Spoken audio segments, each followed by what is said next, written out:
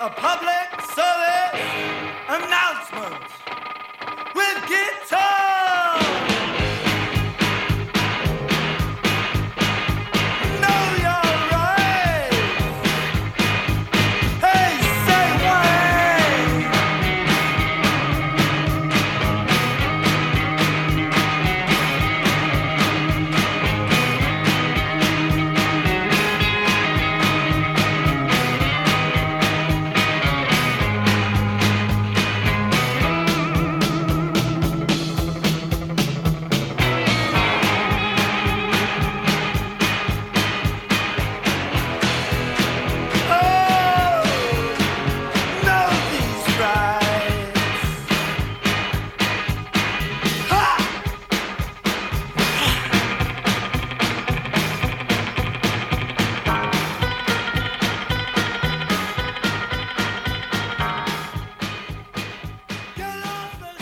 Benvenuti alla puntata di Futuro non è scritto, puntata numero 5 di questa numero 5. seconda stagione. Bentornati. Bentornati. A noi, a voi e a tutti quanti.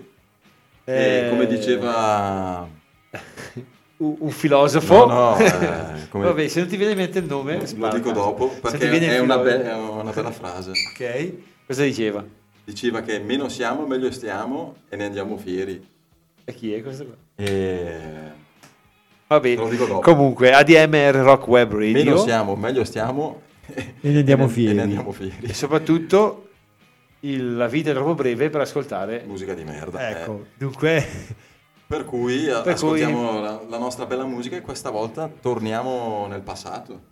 Sì, abbiamo deciso di fare una puntata dedicata a un anno scelto a caso. Con un tema, il tema era l'anno. Il tema era l'anno è 1983, io avevo 9 anni.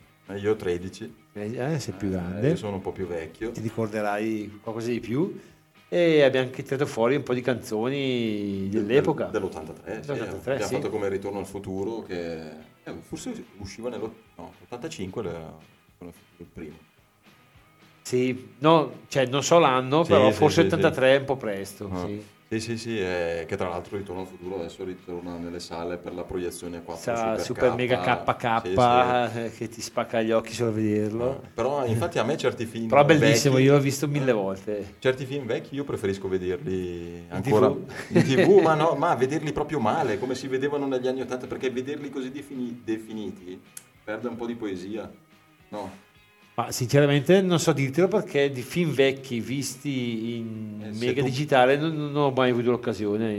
Però tipo a casa, non so se guardi Netflix e se prendi un vecchio film lo vedi comunque con una risoluzione alta e la differenza la noti, rispetto alla vecchia televisione, che magari comunque l'immagine era più sgranata e la qualità. Tu preferisci il vecchio? Preferisci con i film lo fai? Con i film vecchi mi piace di più vedere quell'immagine un po' cosa sgranata, un po' persa, un po'.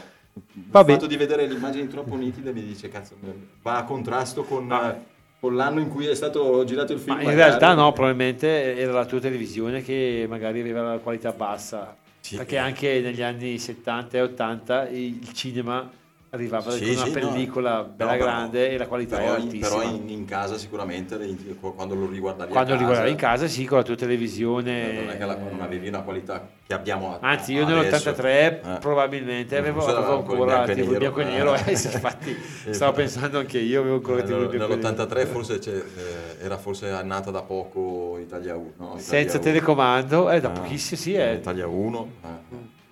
Quegli anni sono quelli, 34. Italia 1 che nasceva da Telenord, mi sembra. Adesso la storia sinceramente non la so, però comunque erano dei begli anni. Vabbè, abbiamo scelto una bella scaletta, comunque abbiamo dovuto anche escludere tantissimi artisti. Negli anni 80 poi tanti magari li hanno bistrattati perché dicevano comunque erano gli anni della musica sintetica, solo dell'apparire. Sai che gli anni 80 sono stati definiti gli anni dell'apparire, della leggerezza, del non impegno, perché venivamo fuori dagli anni 70 dove c'era stato però soprattutto si è politico, si è fatto, almeno per quanto riguarda la musica, una produzione che effettivamente ha segnato l'epoca. Sì, si è sperimentato tanto sia con gli strumenti che no, ha segnato l'epoca nel senso che un suono che se te lo ascolti dici, cavoli, quello di questo quegli è anni. anni 80, Sì, tipo il microfonaggio sulla batteria e altre cose. Il suono della batteria degli anni 80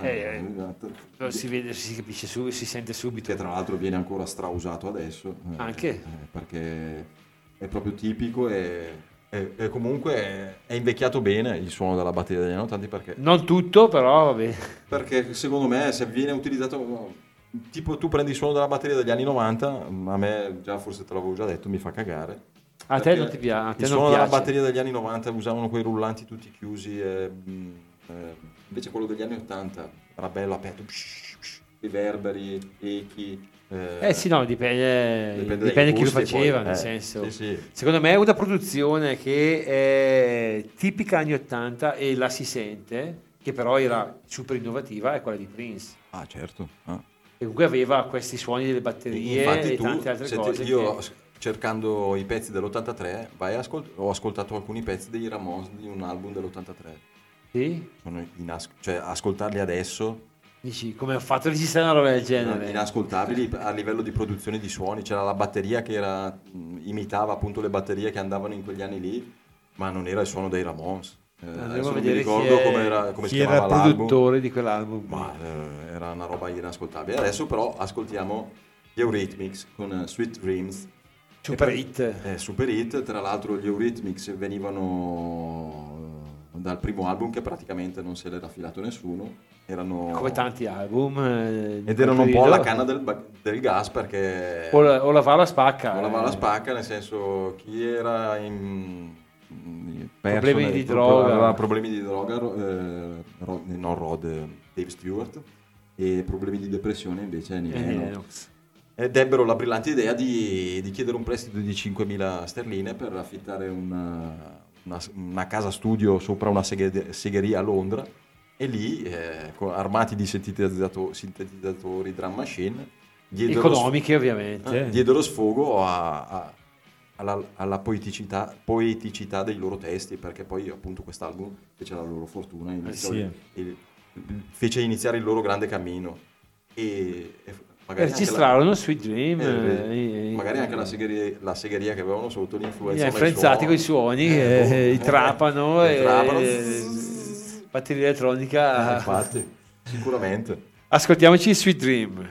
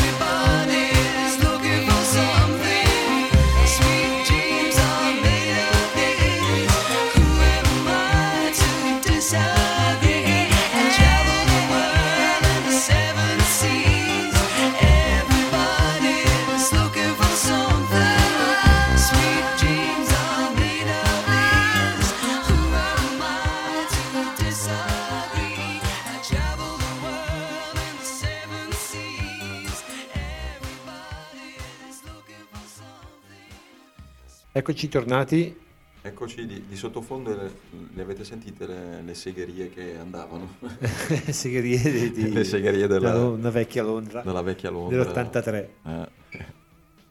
E andiamo avanti dai con i nostri... sì, dai, io perché sinceramente stasera andiamo a casa a mezzanotte. non ho studiato le canzoni, le ho scelte, canzoni che mi piacevano, però ho tirato fuori un po' di argomenti un po' leggeri, visto il periodo. Visto il periodo, perché adesso ogni mattina ti alzi, c'è una guerra nuova. Una guerra, sì, c'è un disastro. Allora non parla più nessuno dell'Ucraina. No, beh, c'è anche quella. Sì, però dico, hai visto i media come si spostano?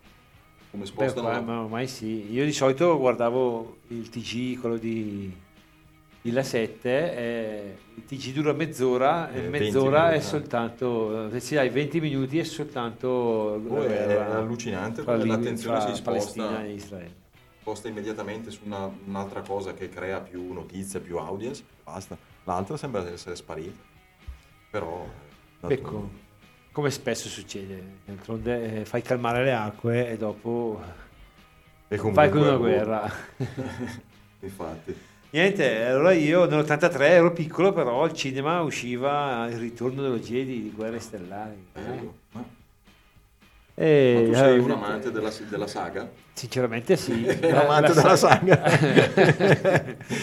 la saga storica. Ma li hai visti tutti? Allora, I Guerre Stellari? La saga storica che teoricamente il primo, il secondo e il terzo, che in realtà sono il quarto, il quinto e il sesto. Io invece è una cosa che ho sempre guardato a pezzi quando capitava. No, io quelli storici sì, li ho visti più volte. Quelli moderni che sono usciti negli anni 90-2000, quelli sinceramente non sono un gran fan di quelli. I talebani di Guerre Stellari li hanno visti tutti. Ah, beh, quello sì. Perché gli integralisti devono averli, cioè devono...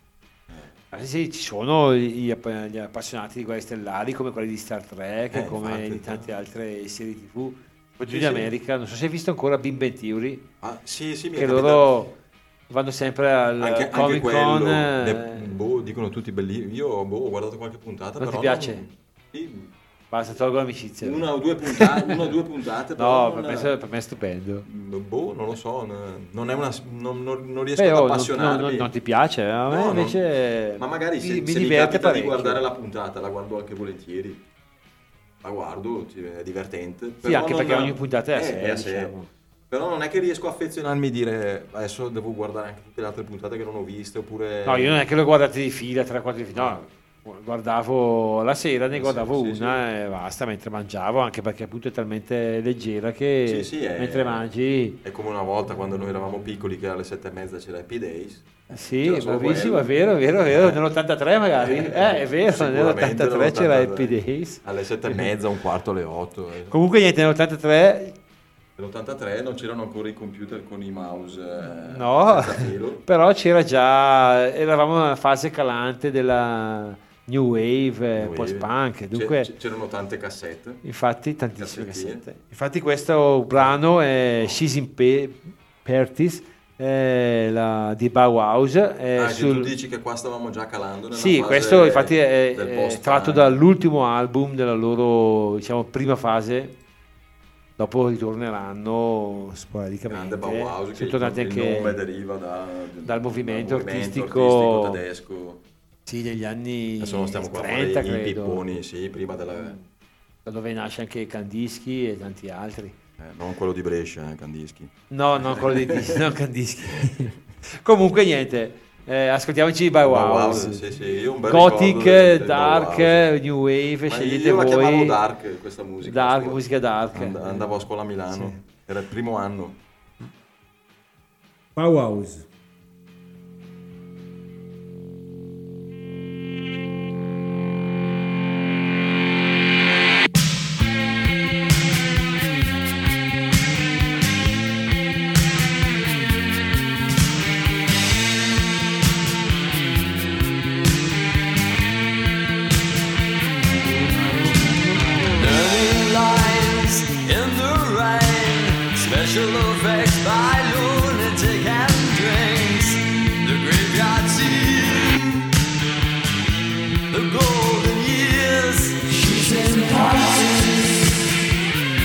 It's in the can.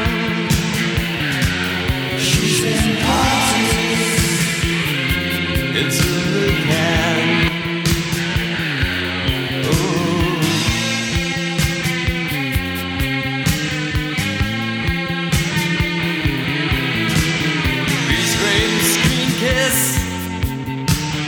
Hard heads under silent wigs. All guys tumble on the cutting room floor. Look like fall on the cutting room floor. It's in the can. She's in parties. It's in the can. Nothing lies in the rain. Special effects by lunatic and drinks. Freeze frame, screen kiss, hot head lights. A powder is potent beyond the eyes. It's in the can. She's in parties. It's in the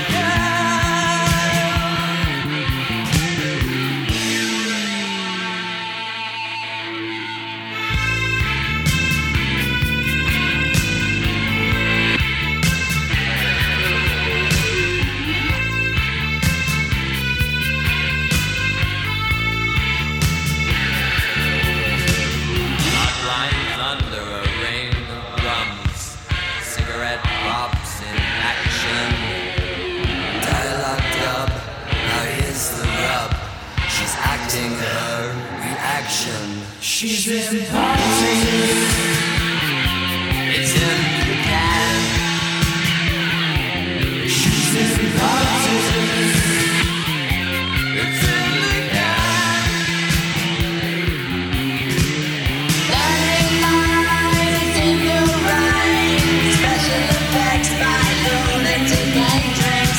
Freeze frame, screen kiss, hot head lights. A powder is painted beyond the eyes. It's in parties. It's in the can. She's in parties. It's in the can. She's in parties.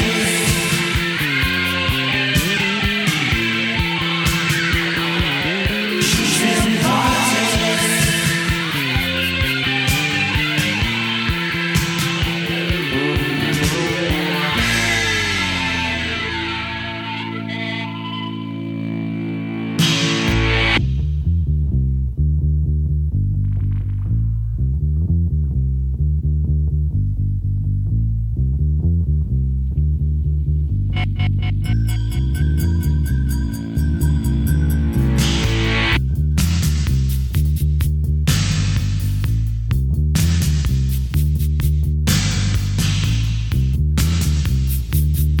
Happy days are here again.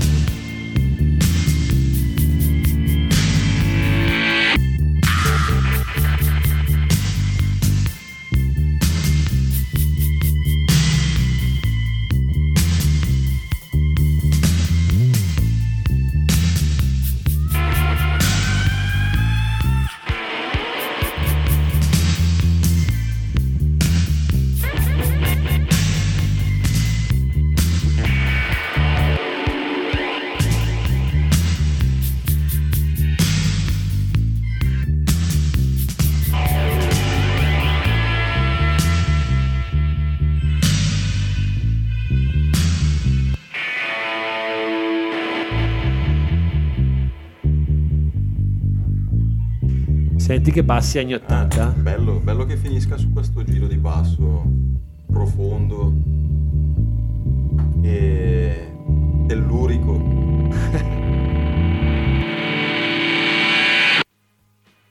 a Wows li ho scoperti grazie a un mio amico d'Archettone in prima superiore, nell'83-84, sì, prima superiore 83-84. Beh, io più tardi, perché purtroppo non avevo amici d'Archettoni, perché qua a Chiari mi sa che i Dark non sono mai neanche arrivati. Ma io l'unico Dark che mi ricordo di Chiari è quello che vende l'intimo. Sì, sì, come si chiama? Il nome sinceramente non me lo ricordo, però sì. Era l'unico Dark di Chiari che io conoscevo. L'ho visto. C'era un altro anche L'ho visto che andava all'università anche a Milano, che era a Castano di Capelli con questo ciuffone che gli copriva metà l'occhio, non so se te lo ricordi. No. Non lo conoscevo per nome, ma lo vedevo e rimanevo estasiato perché dicevo è l'unico a Chiari diverso, strano, che non era omologato a tutto il resto del paese. È vero. E fare qualcosa di originale non è semplice, però i Violet Fame sono riusciti a fare stando nell'arco punk, dark, a fare un punk originale, nel senso che poi hanno questo sottofondo di folk quasi. Rockabilly, diciamo, Sì, secondo me è un rockabilly perché contrabbasso e batteria e chitarra acustica. Sì, poi almeno per il primo album. Appunto hanno volontariamente, involontariamente, gli anni sono quelli per cui vengono influenzati da tutto quello che ha portato il punk. Un folk punk. Un folk punk. E questo pezzo mi ricorda tante bellissime serate passate, scusate, al Motion. Negli anni 90 dove si ballava tutta roba, tanta Gone, roba Daddy scura, Gone, dei Violet Fame e tante altre cose che all'epoca dava per la i Joy maggiore. Division, mettevano tanta roba dark. Sì, poi dark, e poi passavano magari il Britpop e poi qualcosa di un po' più si accontentavano un po' tutti i palati, sì, diciamo. però era un bel revival, c'era il momento del pogo, c'era tutto bello. Io direi di ascoltare il Violet Femme, che secondo me è l'album omonimo, penso. Sì, perché questo è il primo album. Il primo album, sì, ma penso il primo inarrivabile, perché dopo fecero anche altre belle canzoni così, ma quest'album qua è veramente uno dei migliori dell'epoca. Infatti. Ascoltatelo, perché Violet Femme, Gone, e ce lo Daddy Gone. ascoltiamo tutti assieme adesso.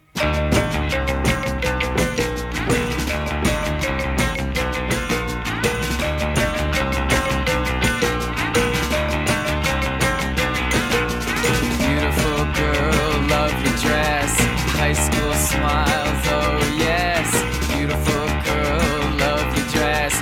Where she is now, I can only guess. 'Cause it's gone, daddy gone.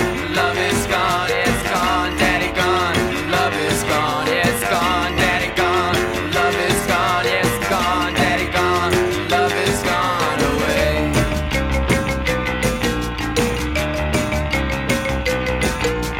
When I see you, eyes will turn blue. When I see you, 1,000 eyes turning blue. 'Cause it's gone, daddy gone. The love is gone. It's gone, daddy gone.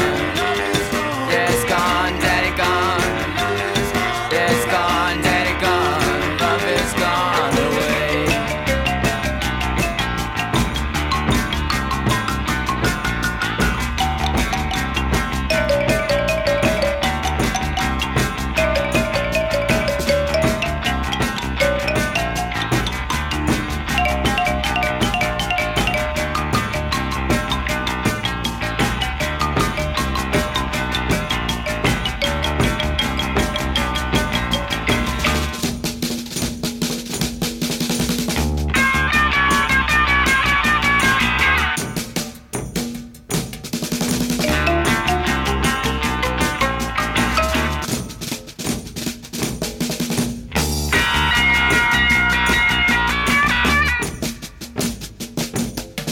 Tell by the way that you switch and walk. I can see by the way that you baby talk. I can know by the way that you treat your man. I can love you, babe. There's a crying. 'Cause it's gone, daddy gone.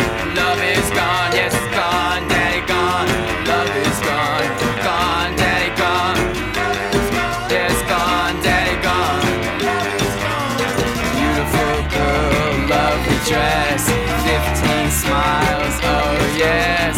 Beautiful girl, lovely dress. But where she is now, I can only guess. 'Cause it's gone.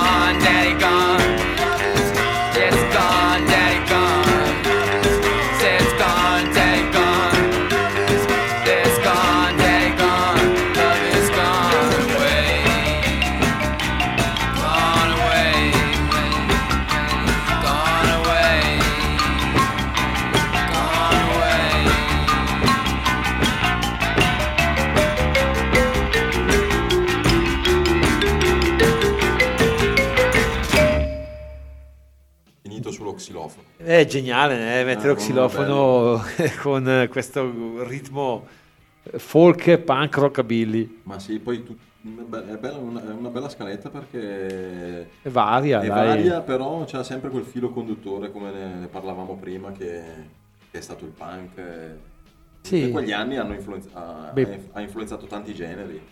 Sì, anche infatti dal punk vengono anche i Diaframma qui Che andremo a ascoltare. in Italia, che punk new wave, perché effettivamente loro erano più affini alla new wave dei Joy Division, che se ti ascolti certi suoni di chitarra del loro primo anche album esteticamente erano molto vicini. erano molto vicini, sì, anche sempre a questo, chiamiamolo filone.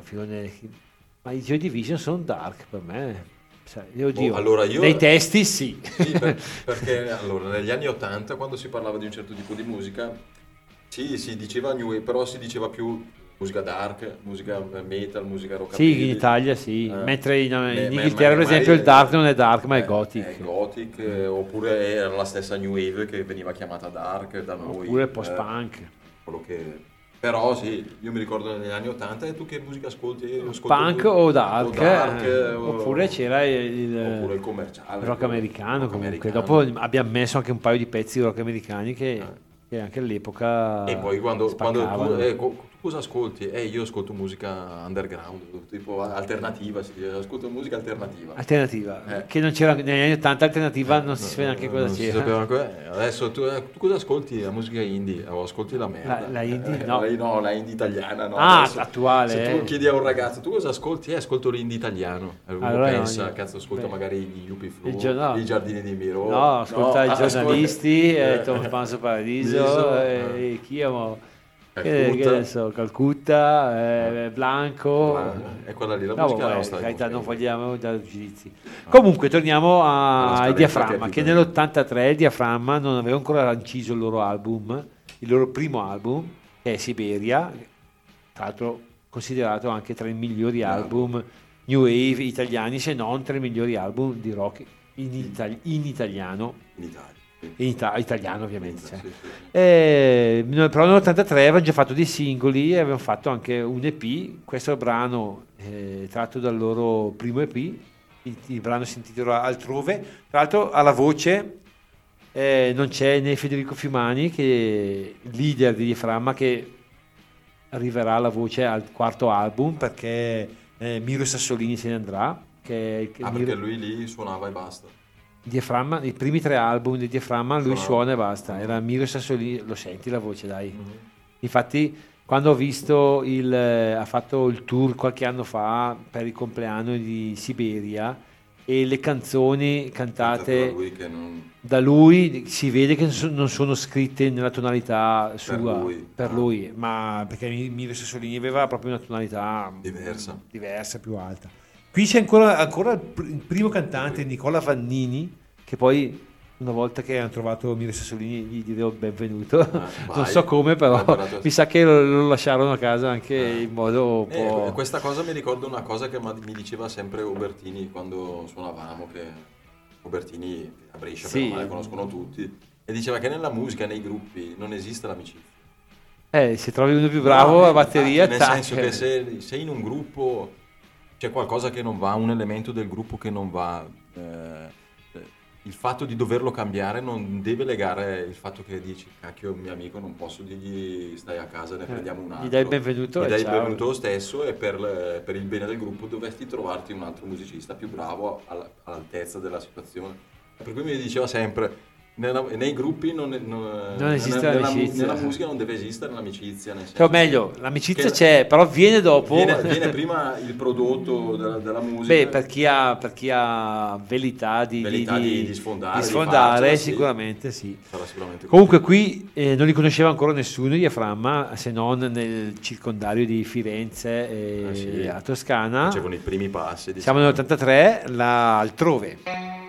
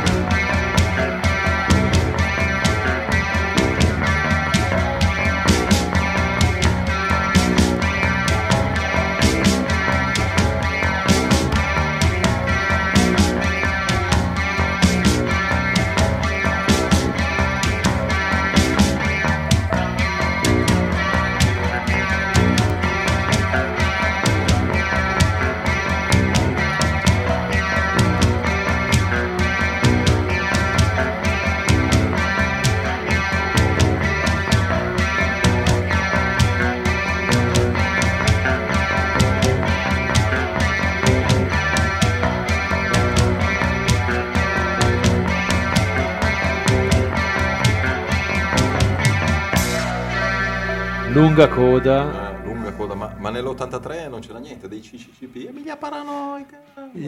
Ho guardato, però è perché 84. perché sentendo questa coda mi è sì, venuta in sì, mente sì. Emilia Paranoica. Ho guardato se c'erano i CCCP, infatti. Che tra l'altro adesso sono in mostra a Reggio Emilia. A Reggio Emilia, sì, volevo andare io. No. Devo trovare una data, sono fino a Fedeli febbraio alla se non linea. sbaglio. È la sì. mostra che copre gli anni 84-2024. E parlando di mostre, c'è un'altra bella mostra a Torino che è stata inaugurata poco tempo, qualche giorno, settimana scorsa, Tim Burton. Tim Burton, bello. E c'era alla presentazione c'era lui proprio. Infatti mia moglie Emma ha preso i biglietti. È andata? Andremo a novembre a Torino a vederlo. Ma cosa ci sono le cose?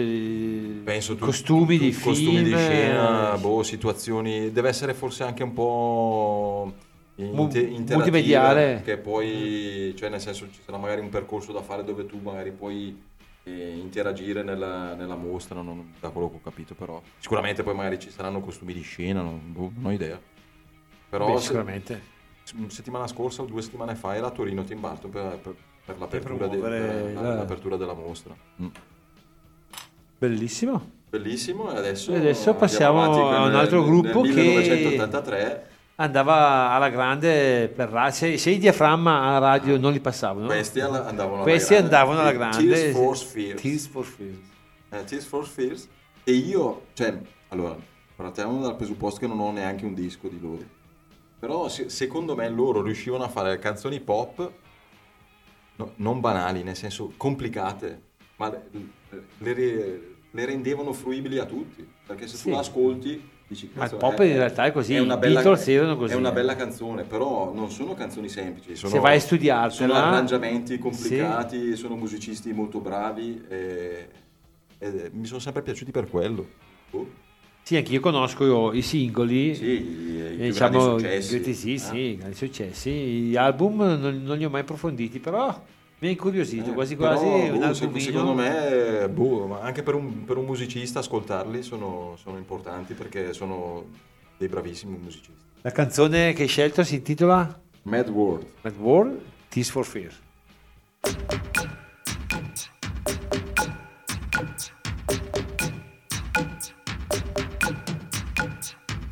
All around me are familiar faces, worn out places, worn out faces, frightened to live for their daily races, going nowhere, their tears are filling up their glasses, no expression, have my head, I want to drown my sorrow, no tomorrow, and I find it kind of funny, I find it kind of sad, the dreams in which I'm dying are the best I've ever had. I find it hard to tell you, 'cause I find it hard to take, when people run in circles, it's a very, very mad world, mad world, mad world, mad world. Children waiting for the day they feel good. Happy birthday, to feel the way that every child should sit and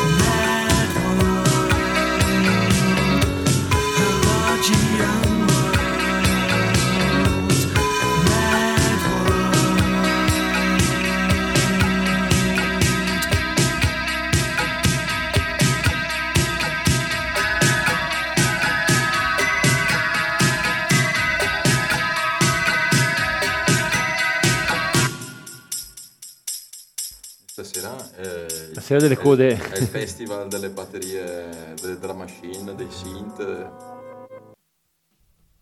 Stava partendo anche la Hai seconda fatto tu canzone. l'effetto? No, l'effetto è che la Ah, canzone è dopo vero, perché viene è legata, tagliata. no? È Essendo legata. legata, Pensavo che eri tu da stava mixer che partendo. hai Allora, fatto un effetto strano. però è bello, né? Sembra fatto apposta. Sembra Anni fatto apposta 80. invece. Beh, negli anni 80 in America c'era, come ho detto prima, un revival, cioè praticamente questi amanti dei gruppi garage rock degli anni 60, da Dylan ai gruppi anche un po' più alt rock, tipo Velvet Underground e alt rock, Velvet Underground, che ne so.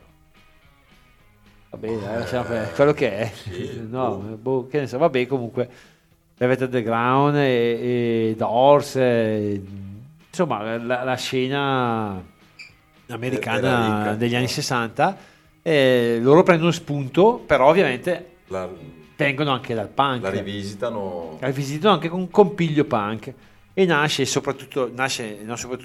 proprio a Los Angeles un filone che è il Puzzle Underground, di cui fanno parte questi Rain Parade, un gruppo secondo me ha fatto pochi album, però ha un pochi, ma bellissimo buoni. suono di chitarra, una chitarra liquida molto leggera. Lui è David Roback, purtroppo ci ha lasciato un paio di anni fa. Tra l'altro, se ascoltate la nostra stessa musica, sicuramente conoscete anche i Opal o i Mazzy Star, quelli dove cantava Hope Sandoval. Ecco, il chitarrista è sempre lui, David sempre Roback. lui. Comunque, Comunque negli anni 80 c'era chi c'era? Come Bush? C'era Bush come presidente nell'83. no, c'era ancora Reagan, secondo me. Reagan?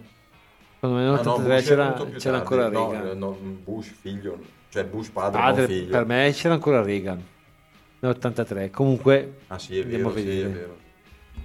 No, stavo pensando Fece ai presidenti. due mandati Reagan. Stavo Perché non pensando mi ai ricordo. presidenti.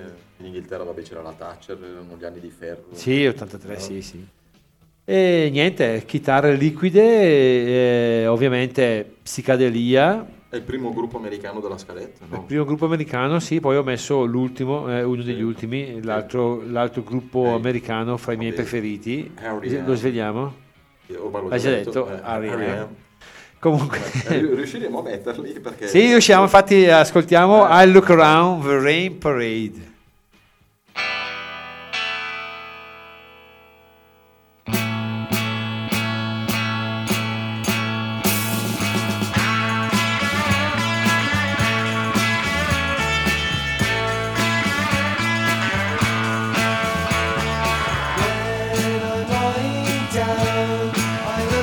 I look around and I see you.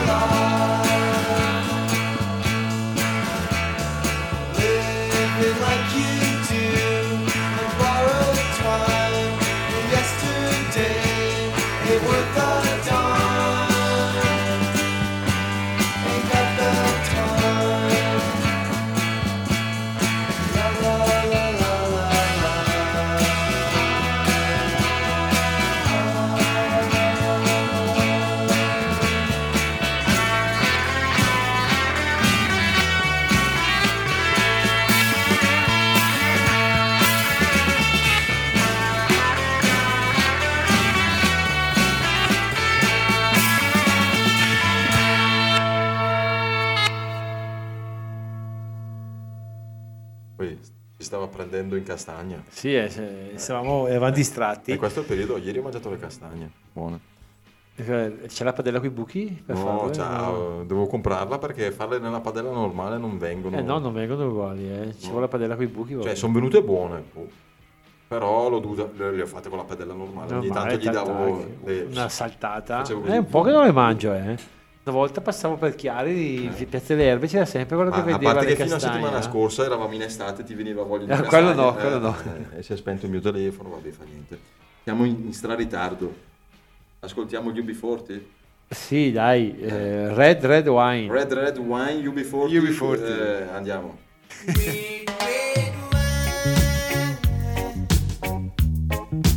Goes to my head,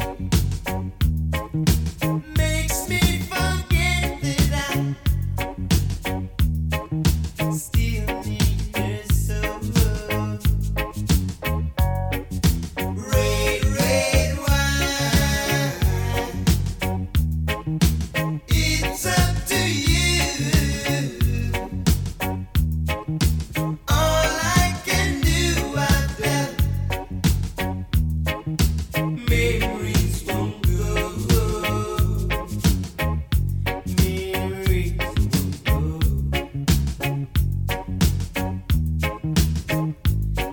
I swore that with time, thoughts of you would leave my head. I was wrong.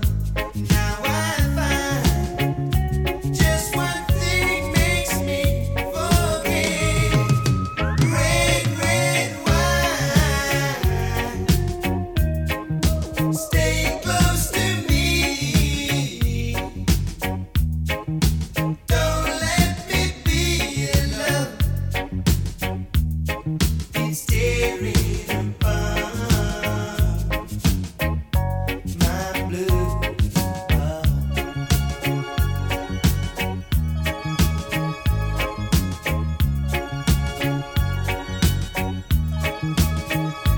I swore that with time,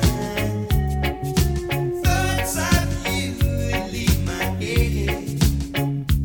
I was wrong. Now I find just one thing makes me forget. Red wine, stay close to me. Don't let me be alone. It's tearing apart my blue heart.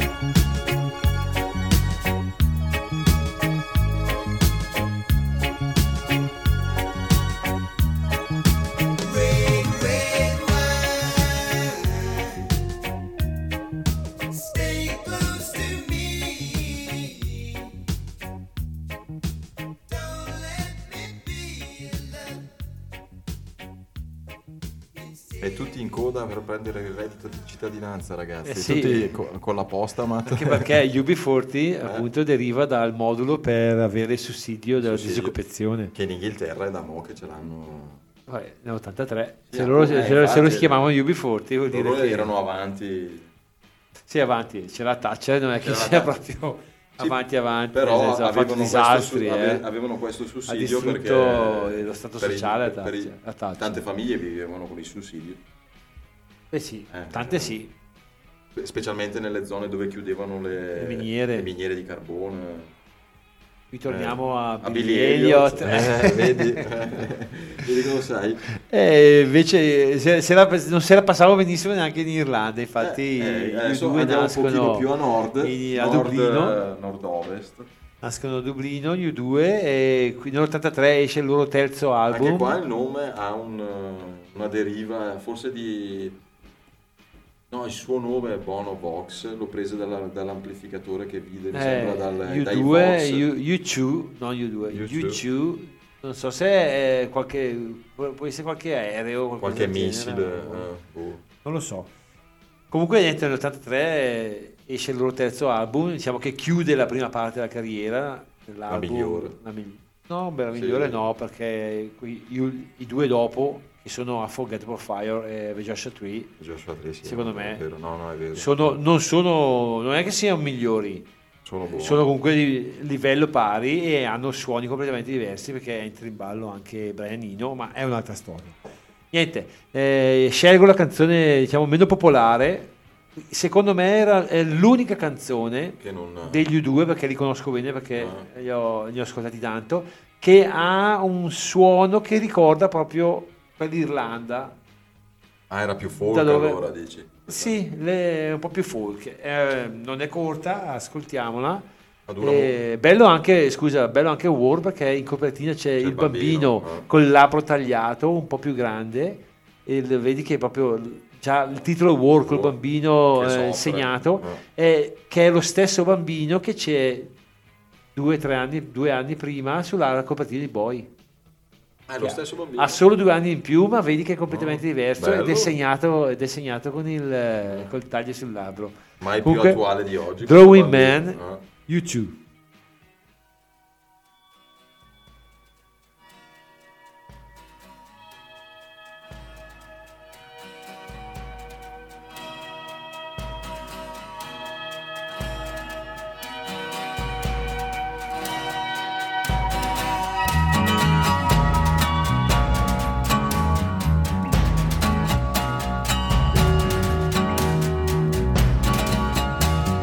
Take my hand,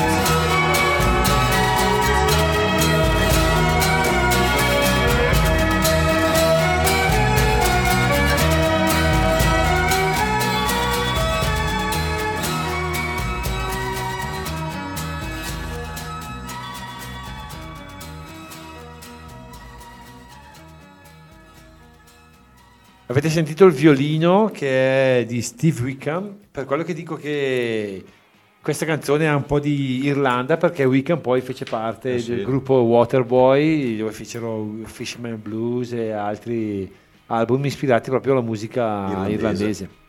Andiamo avanti veloci perché qui... Che tra un po' c'è mica la festa di San Patrizio, ottobre-novembre? No, quando è che è San Patrizio? Sai che forse sì. Bravo, bisogna vedere vestiti di verde. Hai visto ancora te la vita secondo Jim? Sì. Che quando c'era la festa San Patrizio diventava... Cioè, andava al bar e faceva di ogni. No, bellissimo. Poi non si ricordava più niente, che era talmente ubriaco. E adesso passiamo a un pezzo... Perché lui veniva anche dal jazz. Lui è però, fra i grandi del jazz. Lui è Herbie qui, Hancock, ha suonato con Miles Davis e tanti altri. E qui invece sperimenta un po' tante belle di rock, sintetizzatori, batterie elettroniche. E poi questo pezzo qua. Questo pezzo è famosissimo, Rock It. Che avranno preso il nome da Rock. Quelli di Rock It hanno preso il nome. Avranno preso il nome anche. Sì. Avranno credo che Rock Italia, perché Rock vabbè, internet è arrivato dopo. Rock It inteso come Rock It da cercare rock.it, rock.italia sarà quello. Infatti. Però noi lo conosciamo per Herbie Hancock. Vai con Rock It.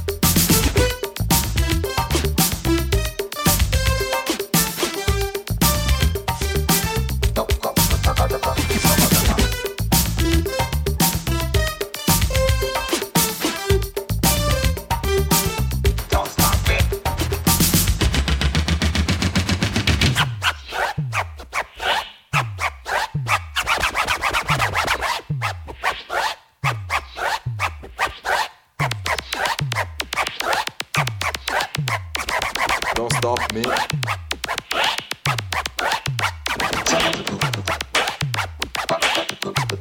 E vai di scratch. Molella martella.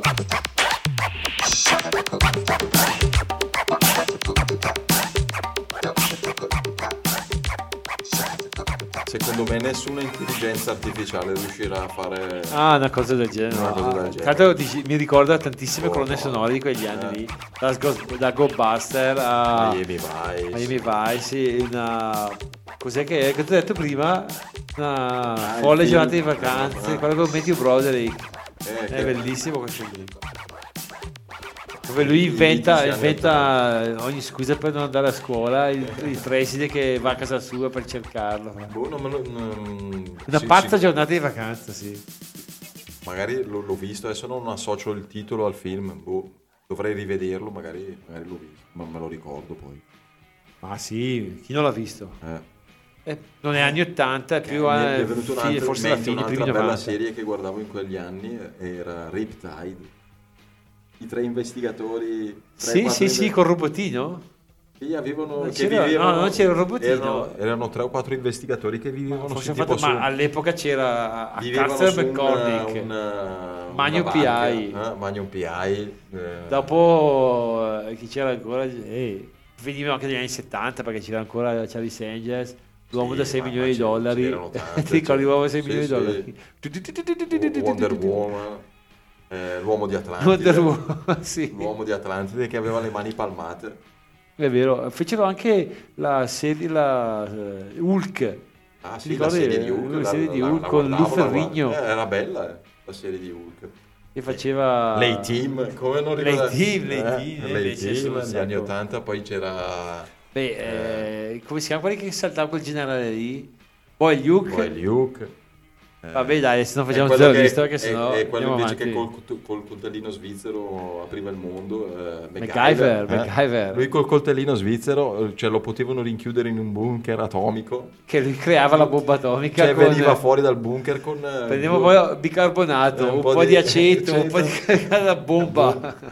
Era gli anni 80 erano belli, però dai. Ha fatto anche il remake perché di MacGyver e Bagno poi ha fatto il PI film. c'è il remake adesso.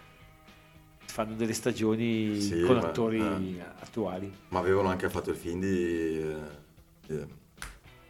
dell'A-Team, però Sì, no, ma penso che negli anni l'avevo mai 2000. visto. Anzi, Sì. non è che penso. Non l'ho no, mai l'ho visto a spezzoni io, forse su Italia 1, sai quando fanno i film d'azione.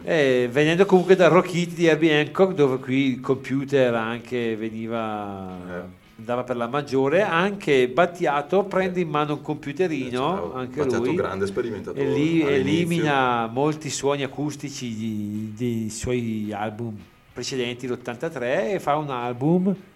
Anche qui Battiato, se tu vai a vedere gli album degli anni 82, 84, prima, c'è tanta roba. Tanta roba anche che si può anche recuperare come, sì. come si dice, come Per le loop prossime scale. o Sì. no, come suoni che puoi Come recuperare suoni, per sì. nuove canzoni. Comunque questo album qua, Orizzonti Perduti dell'83, c'è la canzone La stagione dell'amore, dove appunto ha suoni molto elettronici e anche ballabile. No, Franco Franco Battiato. Maestro. La stagione dell'amore.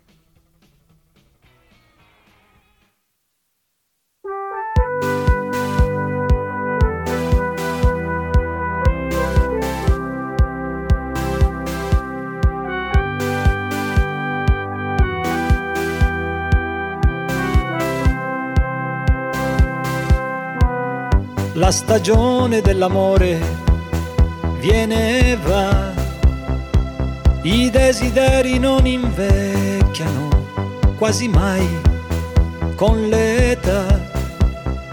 Se penso a come ho speso male il mio tempo, che non tornerà, non ritornerà più. La stagione dell'amore viene e va, all'improvviso senza accorgerti, la vivrai, ti sorprenderà. Ne abbiamo avute di occasioni, perdendole. Non rimpiangerle mai.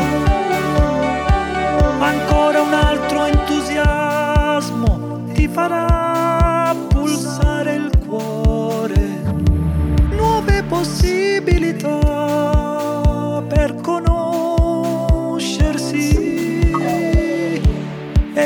orizzonti perduti non si scordano mai.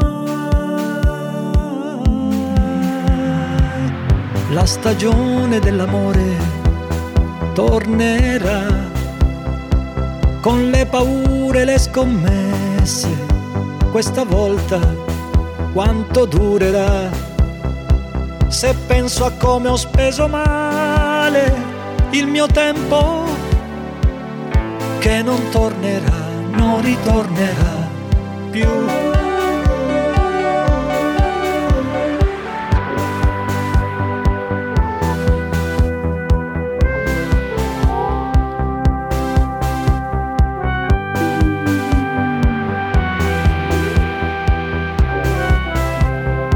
Ne abbiamo avute di occasioni, perdendole.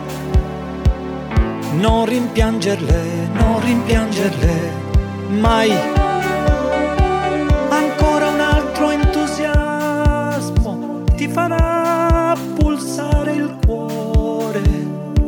Nuove possibilità per conoscersi e gli orizzonti perduti non ritornano mai. La stagione dell'amore viene e va, i desideri non invecchiano quasi mai con l'età. Ne abbiamo avute di occasioni, perdendole. Non rimpiangerle, non rimpiangerle mai.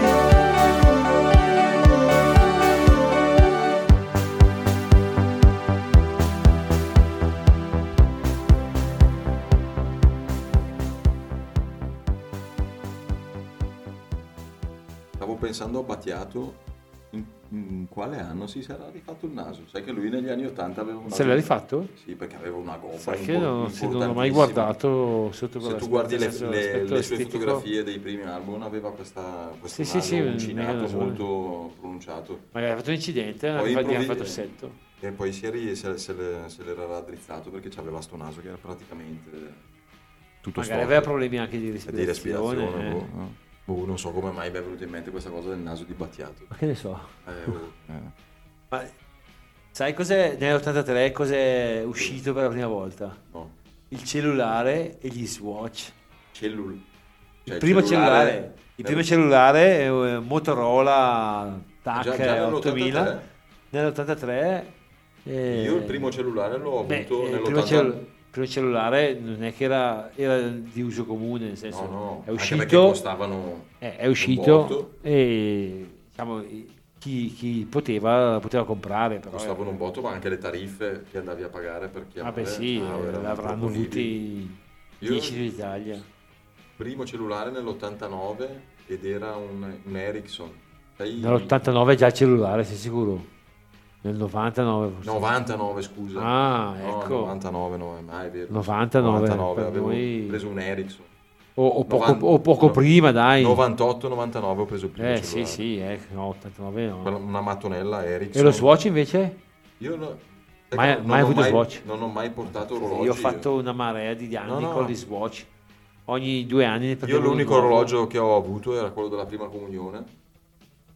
Che sai che ai tempi regalavano l'orologio la prima comunione. E io lo Swatch ho avuto. Però poi non l'ho ma sai messo. Che aprirono le rondinelle che non mi ricordo più quando, però c'era proprio il negozio della Swatch. Adesso mi sa che non c'è più.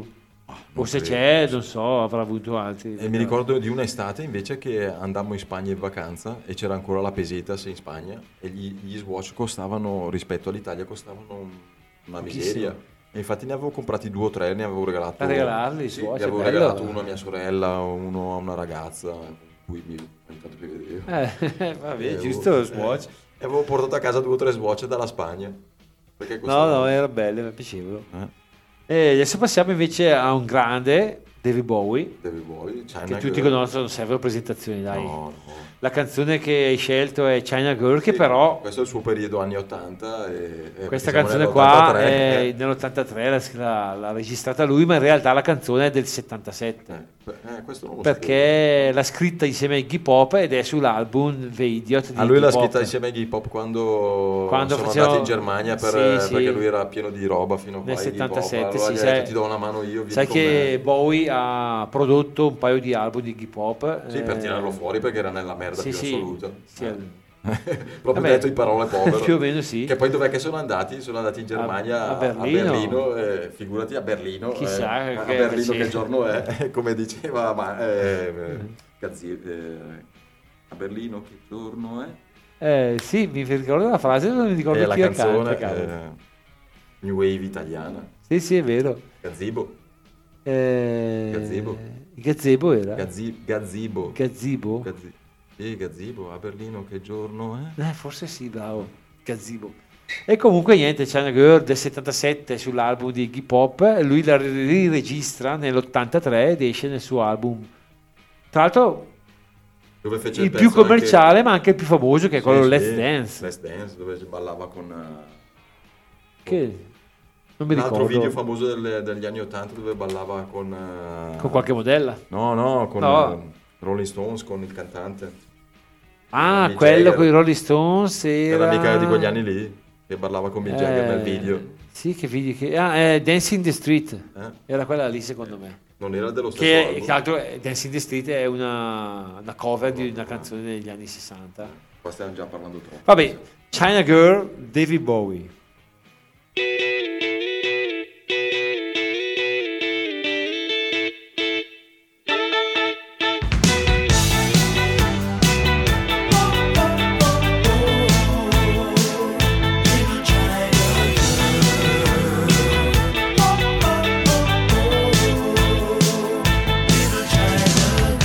I could escape this feeling with my China girl.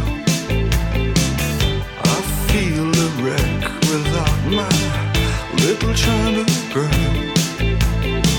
I hear her heart beating loud as thunder. So the stars crashing. I'm a mess without my little China girl. Wake up in the morning with my little China girl. I hear hearts beating loud as thunder.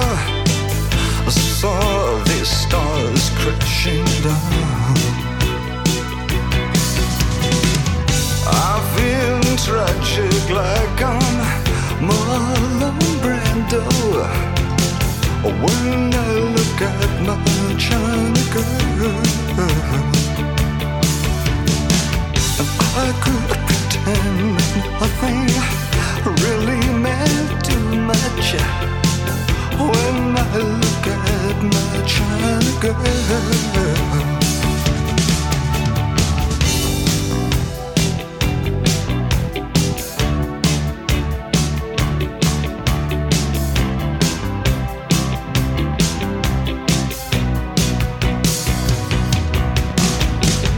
I stumble into town just like a sacred cow. Visions of swastikas in my head. Plans for everyone. It's in the way of my eyes.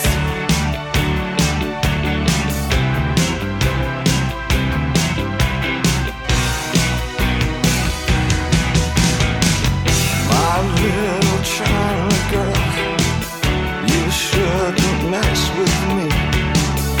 I'll ruin everything you are. You know, I'll give you television. I'll give you eyes of blue. I'll give you a man who wants to rule the world. And when I get excited, my little China girl,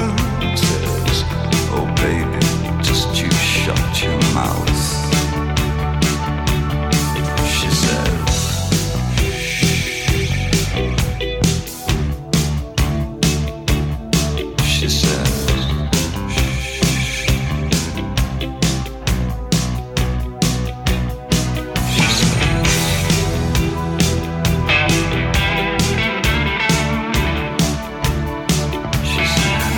Ma c'è Steve alla chitarra. Vai, tranquillo, tranquillo.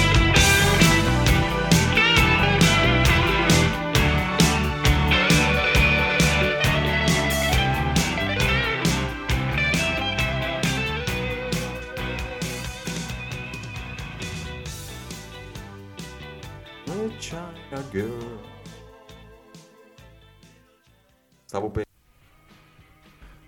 pensando, chissà se avremo ancora la fortuna di vedere artisti così talentuosi come David Bowie. Beh, diciamo che di Bowie forse ne nascono uno ogni secolo, dunque potrebbe essere che in questo secolo magari noi non ci saremo più, però ci sarà un nuovo Bowie. Speriamo, perché non vedo nessuno come... Ti manca? No, sì, dai, sì, artisticamente, sì, artisticamente sicuramente sì. Ha lasciato un'impronta indelebile nella Assolutamente musica. sì, in è stato tutto. uno dei miei preferiti. C'è stato un periodo che io ero proprio Bowie dipendente. E poi comunque il fatto di pensare chissà chi potrà eguagliare o avvicinarsi o magari essere anche meglio di... Per me nessuno. È difficile, Però... perché poi è un artista che ha sempre cambiato. Sì, ha avuto vari periodi, molti personaggi, pseudonimi, da Ziggy Stardust a Hard Insane, il Duca Bianco Le ha fatte tutte. e via dicendo, ecco. E invece chi non ha avuto nessun alter ego sono gli R.E.M., perché loro sono sempre stati genuini, vengono anche loro dall'America come venivano i Rain Parade, ma non da Los Angeles, da newyorkesi, da Akron, Georgia. Akron, Se non sbaglio. a sud della Stati Uniti. Sì. Oddio, Georgia, sì, Georgia è sud. Sì, no, Georgia è sud. No, ero convinto che che lui fosse newyorkese. No.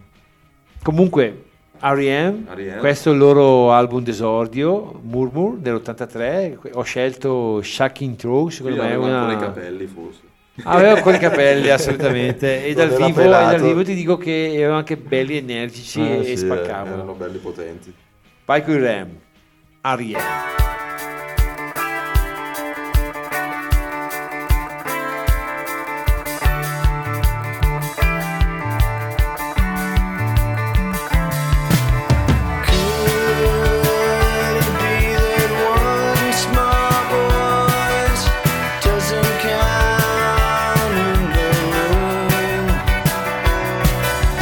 Yellow light, you should go.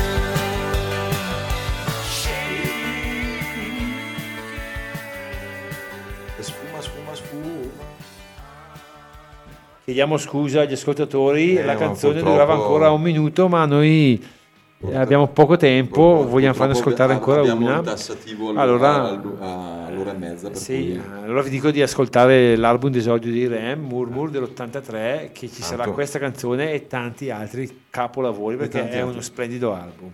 e adesso siamo Giunti alla fine, dai. 83, 13ª canzone della scaletta. Sì. Vabbè, non Ah, c'entra no, un cazzo. dico, 83 13 sì, dice. 3, L'unica- 83, Ah, sì, vabbè. ma sì, è una cazzata. Ho visto il 3, 83, 13. Vabbè. E invece qua andiamo in Italia. Torniamo in Italia. Edoardo che Bennato, grande folletto della musica rock italiana. Sì, partenopeo. Grande E qui musicista. siamo ancora nella fase qua 83, ancora- ha già fatto i suoi album, quelli strafamosi, sì, quelli- che è Burattino senza fili e l'altro con Peter Pan. Sì, Peter Pan mi sa che l'ha già Sono fatto. solo canzonette, Solo sì, canzonette, sì. perché era del 77. Questo viene dopo. Del 77, o 79. Sì, Burattino senza fili. No, forse Burattino senza fili. Sai che non mi ricordo, per me Burattino senza fili è quello del 70, poi fece Uffa Uffa, e poi Sì, comunque erano ancora gli sono anni- solo canzonette, sono canzonette. nei primi anni 80, che adesso non mi ricordo quando. E 80 questo è un forse. altro grandissimo pezzo. Questo è un altro grande pezzo, di un altro anche molto bello l'album, anche se Sì, che non viene citato pochissime volte. non è uno dei suoi album più forse. Non è fra i più citati, Citati, però però- all'epoca fece anche questo qua, bel successo, la canzone famosissima, Ogni favola è un gioco. Ogni favola è un gioco. E ascoltiamoci. Come dice Renzo Arbore diceva, non so se l'ho detto prima, No. meno siamo, meglio stiamo. Allora, lui era Renzo Arbore, vedi? Meno siamo, meglio Quelli della stiamo. notte, ma sai che fosse nell'83 quelli della notte Della notte, andavano per È vero, faceva una seconda serata sulla Rai. Meno siamo, meglio stiamo. Mettiamolo e perché abbiamo andiamo poco orgogliosi. tempo, ascoltiamo proprio un minuto.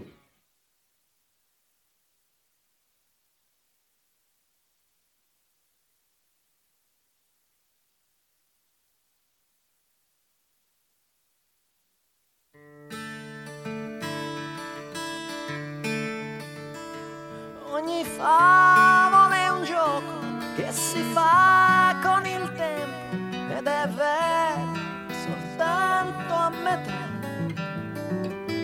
La puoi vivere tutta in un solo momento.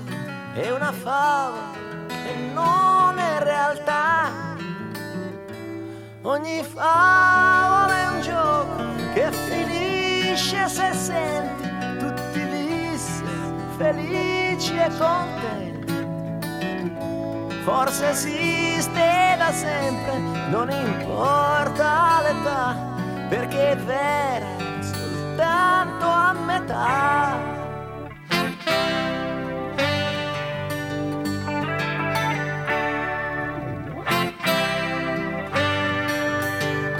Ogni favola è un gioco, è una storia inventata ed è vera soltanto a metà. E fa il giro del mondo e chissà dove è nata. È una favola e non è realtà.